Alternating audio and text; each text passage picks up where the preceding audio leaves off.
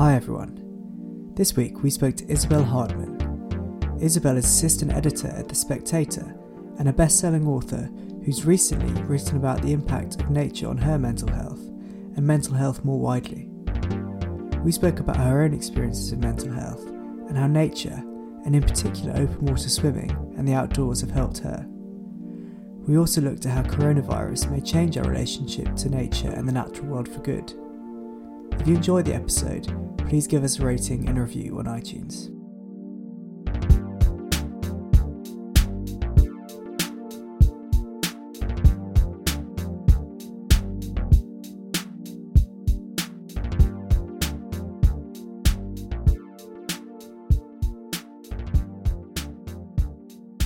Hi Isabel, how are you? Hello, I'm fine, thank you. Thanks for having me on. So to start with, we always ask about what your kind of personal experience around mental health is. So I've had post-traumatic stress disorder for about 4 years now. Some bad things happened in my personal life, which I don't talk about in public, but they led to me developing depressive symptoms, very bad anxiety and paranoia.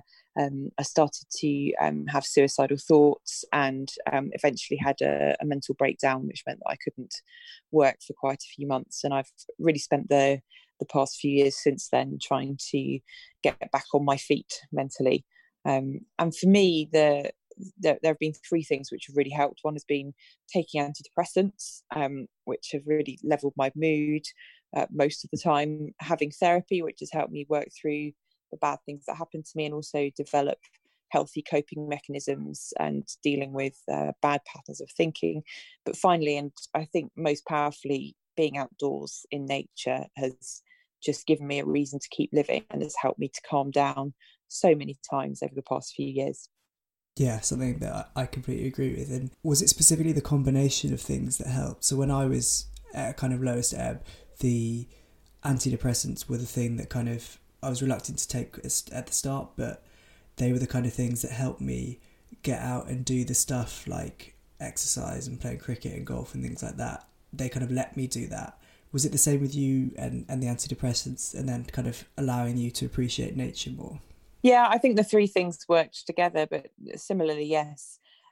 Without the antidepressants, I don't think I would have been able to control some of the sort of worst thoughts and also just the really debilitating low mood that I was having as well. So it's very hard for me to separate those three things. And people often say, oh, does it mean that you aren't depressed anymore because you're spending so much time in nature, or have you been able to give up your antidepressants? And no, actually, I'm on the strongest dose I've ever been on at the moment. But without my time in nature, I think I probably would have been sicker. So it's quite hard to separate those three things, but all of them have been essential. Yeah, definitely. And what is it about kind of being in nature and exploring and kind of just being outside that you think really helps you? Well, from my personal experience, it's a number of things. One is that it just restores my mind, and there's a lot of research into this. There's a theory called attention restoration theory, which has been developed over the past couple of decades, which says that the soft fascination of nature, so the sight of leaves, the sight of flowers, birds, and so on, helps us to restore our minds and to restore our focus, and that's definitely helped. Also distracting me from negative thoughts because I'm so fascinated by what I'm seeing, whether it's a barn owl hunting at dusk or whether it's a really rare wildflower that I've been looking for 4 hours. Those things help me focus on something that isn't the washing machine of bad thoughts in my head. And I suppose that's a lot of the principles of mindfulness that lots of people are really into, that I found very hard to get to grips with to begin with, I have to say. What mindfulness does is it focuses you on the present moment, on what's actually happening at the moment, rather than the terrifying thoughts you have in your head. There's a saying, I think it's by Mark Twain, which is, I've had a terrible life and most of it never happened. And I think a lot of people listening to this, and probably you, can relate to that, where we just have all these catastrophes which might happen in our mind. Well, for me, nature takes me away from that and makes me focus on what's in front of me. And that's a really good way of me reminding myself that actually the things I'm feeling just aren't real. Yeah, that quote is particularly kind of applicable to chronic pain because most of the pain is actually imagined. So it's like there's nothing actually particularly wrong with your body, but if you went in an MRI or anything like that, it would show up highlighting the same areas in your brain. So although it's imagined, it feels exactly like you would be in pain.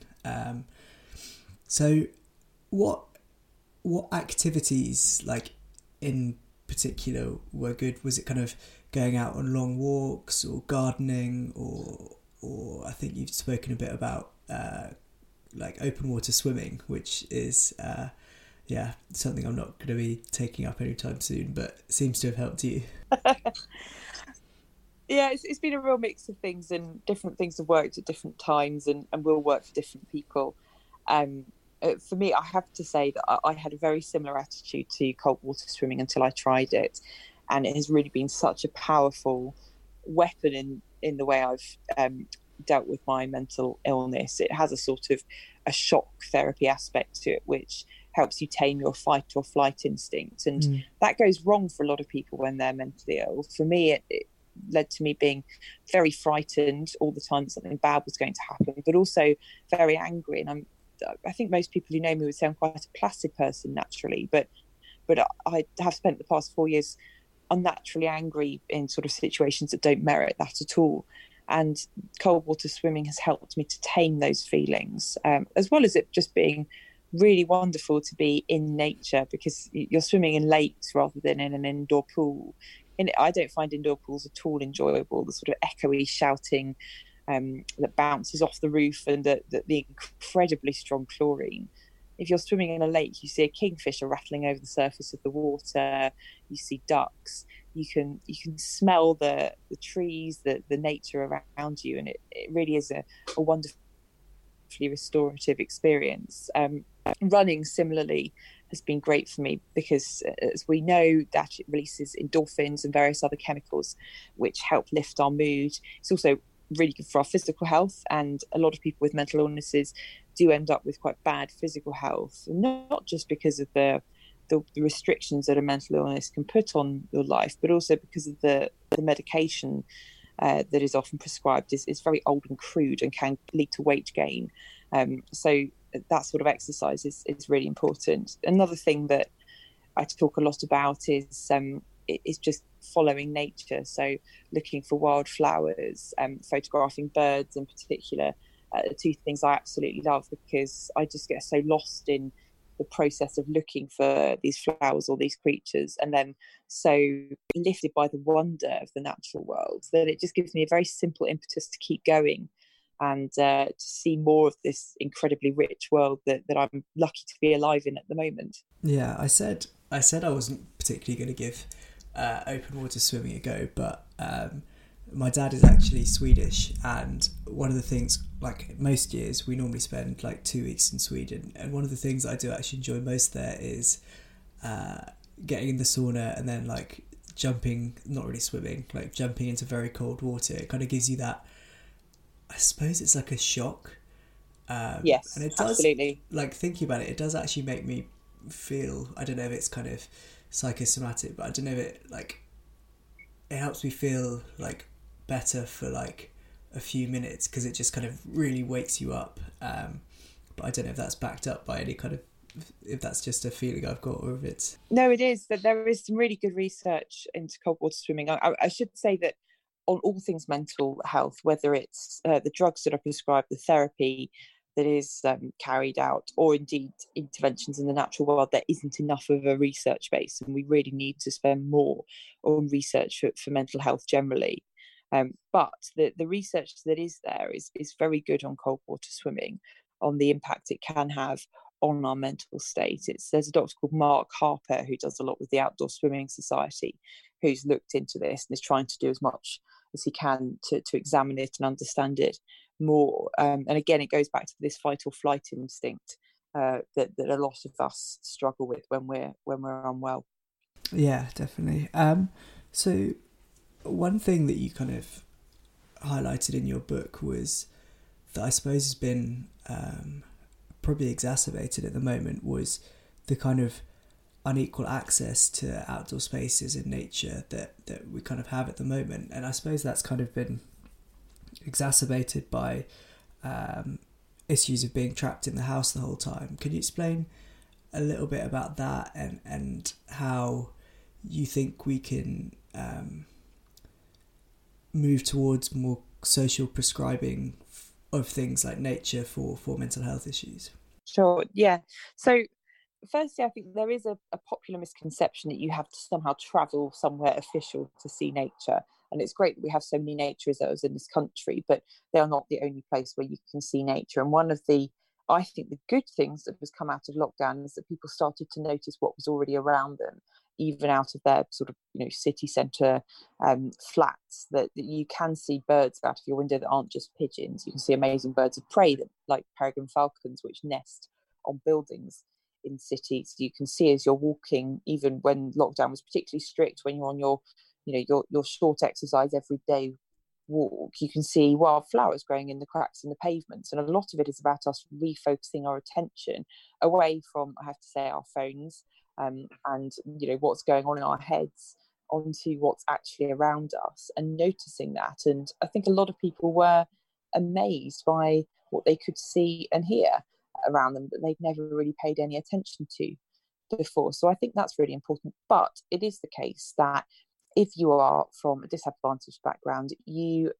are going to find it harder to access green spaces because there just aren't as many of them around where you live. And there's been a lot of work on this by reports commissioned by the government and so on, that the people in disadvantaged groups don't have that access. And that is something that really needs to change, not just in terms of outdoor spaces, actually, but also in terms of indoors. So if you're in social housing, for instance, I used to be a housing journalist. One of the worst developments I ever visited was not an old crumbling block from the 60s or the 70s. It was actually a recently built block of affordable housing on the edge of a prestigious development. And there were lots of things that were wrong with it, but one of the things that I found particularly oppressive about it was that the windows were tiny. When glass is very expensive, windows are expensive, and so in affordable housing it tends to be smaller, even though natural light and views of the natural world are really good for our mental health, which is really important, particularly for people in social housing who are more likely to have mental health problems. So there is this vicious cycle that we're creating of people who are from disadvantaged backgrounds who are going to benefit more from access to nature, who can't access it as easily as those from the middle classes. And I am very middle class, and I don't shy away from that. But I think that it's deeply unfair that someone like me should find it easier to access the natural health service than somebody whose accident of birth has been different. Can you see like coronavirus having an impact on the way maybe that we design? I suppose maybe our cities are too late, but the way we design our buildings and our cities, because you see examples. I can't remember if it was you that wrote about it, but there's an amazing hospital in Singapore which is really incorporated like plants and things into the actual building, and the results they get just of patients with all kinds of diseases being able to look out a window is like phenomenal. Yeah, I mean, there is quite a lot of long-standing research into the impact of natural views, not just on mental illness, but also on physical ailments. So there was research done a few decades ago which showed that patients recovering from gallbladder surgery who had a view of the natural world were more likely to make a good recovery and less likely to need painkillers, which is incredible. It's fantastic that nature is that powerful. And I guess we do have a lot of hospitals which have long ago been built, but apparently we're going to get 40 new hospitals under the Conservatives. So I suppose that's 40 new opportunities for a biophilic, as it's known, design to be included. But there are lots of things that you can do to retrofit buildings and towns so that they do become greener, and so it is easier for people to access nature. We've seen a little bit of that during lockdown, actually, with particularly in London and Manchester, streets being changed so that it's easier to cycle and so that it's harder for vehicles to get down, so that people can go about their business using greener forms of transport, which actually bring them into better contact with nature. And all of these things are really important for us to consider to look at new town planning, new architecture, but also to think about the housing stock and the office stock that we have at the moment and how we can change that. Yeah, and I think something like increasing the pedestrianisation of inner cities is like has so many co-benefits as well in terms of reducing noise pollution, absolutely, air pollution, kind of just general health anyway. So looking particularly at your book, what were your kind of I don't know if favourite's the right word, but what were the stories and the people, who were the ones that you enjoyed meeting most and found I don't really like the word inspiring around mental health, but who did you find the most interesting, I suppose? So I suppose selfishly, one of my favourites was someone whose interview had a huge impact on how I approached my own mental health, a man called Kevin Widdowson, who has worked for various wildlife trusts, has also suffered from major depressive disorder for a number of years himself, and has been in and out of hospital with that illness. And I was talking to him at the very start of writing this book when I was still pretty ill, actually. And he told me that as part of his therapy, he'd been trying mindfulness, and my heart sank because I thought, oh my goodness, I've tried mindfulness. It just drives me mad. I lie in a room in silence, trying to get in touch with my body and in touch with the present moment. And what will happen is all the thoughts I've been successfully keeping out all day will just come rushing in because I'm not distracting myself. And so I found it very demoralizing. But Kevin said that he and his therapist have worked out a way of him doing mindfulness outdoors. And it was actually him going out for a walk and noticing the plants around him and really focusing on that. And that was the thing that brought him back into the present moment and stopped him from going off into catastrophizing and thinking all sorts of unwell thoughts, and noticing what he was actually experiencing at that very moment. And I started doing that, and it's made a huge difference to me. It's meant that I can now do conventional mindfulness because I've built up enough mental muscle to do it, but it also is something that I do every day, just to bring me back to the present moment, to restore my mind. And it is hugely powerful. I often put my phone on airplane mode when I'm walking my dogs and just focus on the trees and listening for the birds and listening for other sounds that even when you feel you're quite in touch with nature, you might not notice, like for instance the sound of raindrops bouncing off the leaves and then onto the ground, or even the sound of leaves scratching against one another in the breeze. All of those things just bring me back to the present moment. So that interview with Kevin was really powerful. There was also an interview I did with a chap called John, who had been homeless, he slept rough for a number of years, has had really bad mental health problems all of his life. And he has really improved thanks to gardening. And a lot of people will say, well, yes, we know that there's a great link between gardening and mental health, and this isn't surprising. But what I found surprising was that he wasn't actually that bothered about gardening itself. For him, it was the social contact and the sense of purpose that it gave him. And it actually got him into paid work with the charity Thrive, who were helping him at the time. So gardening has changed his life, but not in the way that I'd expected. I'd focused solely on the plants because I'm a keen gardener myself. I hadn't thought of the power that gardening in a group can have for someone whose social skills have been really undermined by a decade of sleeping rough. And for John, he found that the gardening side of things was incidental to the way in which being around other people helped him. And so that was really powerful. Yeah, I think that's a really cool story. And also to kind of go back to the mindfulness stuff, the kind of first session I had with my psychologist, he was like, yeah, we'll try doing this. And I was like, how on earth is something like this going to help me when I'm like in agony? And I was like, this is complete bullshit. Like, I came here wanting to have some kind of thing that was going to help me, that I could turn to. So I kind of dipped in and out of it for quite a long time, which it kind of sounds like you did a bit, until I realised that A, I could do it lying down or walking around, and B, that I didn't have to dive right in at the deep end, doing like 40 minutes of sitting down with my legs crossed. So I think the way that you, and I can't remember the guy's name that you were talking about, got into it, kind of got introduced to it more gradually, is a much better way of doing things. And another thing that I've seen you write about is how good your work were with you when you needed to take, periods of time off. Is that something that you think is pretty pervasive across all workplaces, or do you think there was something that they just got specifically right? And how can we, I suppose, implement that across a wider range of workspaces?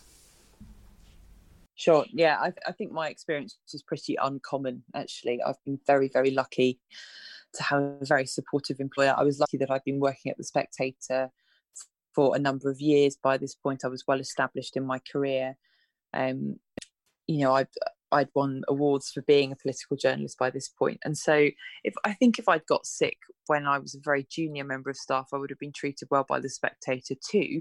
But I think they really went above and beyond because they knew me, they trusted me, and they wanted me to carry on working for them. They saw me as an asset, and so I'll always be hugely grateful to my editor, Fraser Nelson, for the way that he managed my illness and my sick leave and my return to work. They did a phased return for me, and I've really changed a huge amount about the way I work, because unfortunately I haven't gone back to how I was before, and I do have to take time out, sometimes unexpectedly, as a result of my ongoing mental health problems, and The Spectator have worked around that. And I know that's not possible for all employers, but I think what The Spectator have done, which everyone can emulate, is think creatively about how to keep an employee and to see the things that they bring to the workplace as still existing, but that there need to be reasonable adjustments for that mental illness so that person can carry on working. And I've now been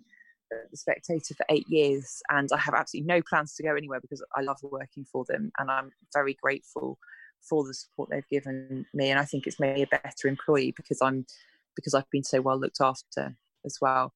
I think things that employers could do to ensure that the general mental well-being of their employees, whether or not they have diagnosed mental health problems, is encourage them to get outside during the day. So don't have a workplace culture where you're all dropping crumbs into your keyboards at lunchtime. That actually going outside for a walk, having meetings outside. Even Fraser Nelson, my boss, often suggests we walk around St James's Park when we're having a meeting rather than just sitting indoors.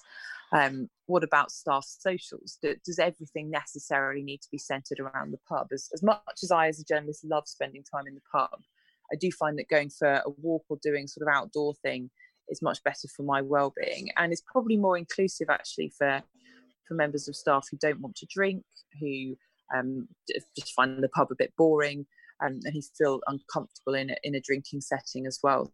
So thinking about things like that. I used to work for I worked for an organisation which, instead of having booze ups, decided to do staff walks in a really nice part of the southwest of England, and that was really good. And I think I got to know my colleagues better, and probably in a better light than when people are off their faces having spent all day drinking. Yeah, to kind of start wrapping things up, we always ask what you kind of personally do to look after your mental health at the moment, and I suppose it's going to be a lot centred around nature.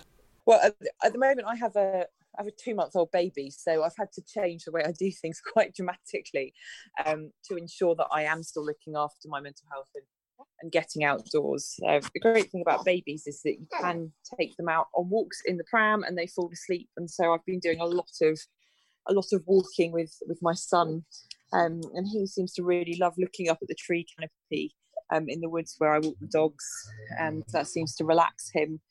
And also I have tried to make time to get to exercise classes and to spend a bit of time on my indoor bike, handing baby to my partner or to his older sisters, so that they look after him, just so I get a bit of space, and that I do some really vigorous exercise as well, because that makes a huge difference to my mental well-being. People often when you're talking about how to look after your mental health, they'll say, oh, but what about this situation where you have a small child, or you're very busy at work, or and I understand that there are barriers to enjoying the natural world and that everyone has time constraints. But I think that the most important thing is being creative and thinking, well, I do still really need to look after myself. So how am I going to make that a priority, even, while looking after a tiny baby? And for me, this time of being a new mum, it's been really important to me to work that out early on, because I know that without the natural world, I start to get ill, and I want to be a good mummy to my son, and I want to stay as healthy as possible. And so being outside and in nature helps me to do that. Yeah, I think that's a really important point, that that even when we're in situations that might be really stressful or time consuming, that it's important to try and create that time to look after our mental health, because it will help you hopefully be better at the things that are taking up your time and things like that. So where can we find more about what you do? Your book, which I really enjoyed, especially it kind of got me back into, I used to be obsessed with butterflies, and it got me back into like butterfly spotting. But also I live in the Chilterns, which has loads of red kites and deer, and like I live quite close to the River Chess, which has got loads of trout and stuff in. So that it kind of inspired me to get out and do a bit more walking and nature spotting. But yeah, where can we find out more about all that kind of stuff? Well, obviously read my book, The Natural Health Service, and I think if you want to start getting more involved in nature and you don't really know where to start, then look at some of the big charities operating in this space. So Plant Life for Wildflowers, Butterfly Conservation, the RSPB, and so on. That they're all starting to get more and more into the mental health benefits of nature, not just because they know themselves from a lot of their own staff that being in nature is good for them, but there's also if we see nature as something that we benefit from, then nature benefits from us, because we're more likely to protect it. And obviously our natural world is under huge threat at the moment, and so the more people who need nature, the more nature will benefit from our protections. Brilliant. I think that's a really good place to leave it. Thank you so much, Isabel. Great, no thanks.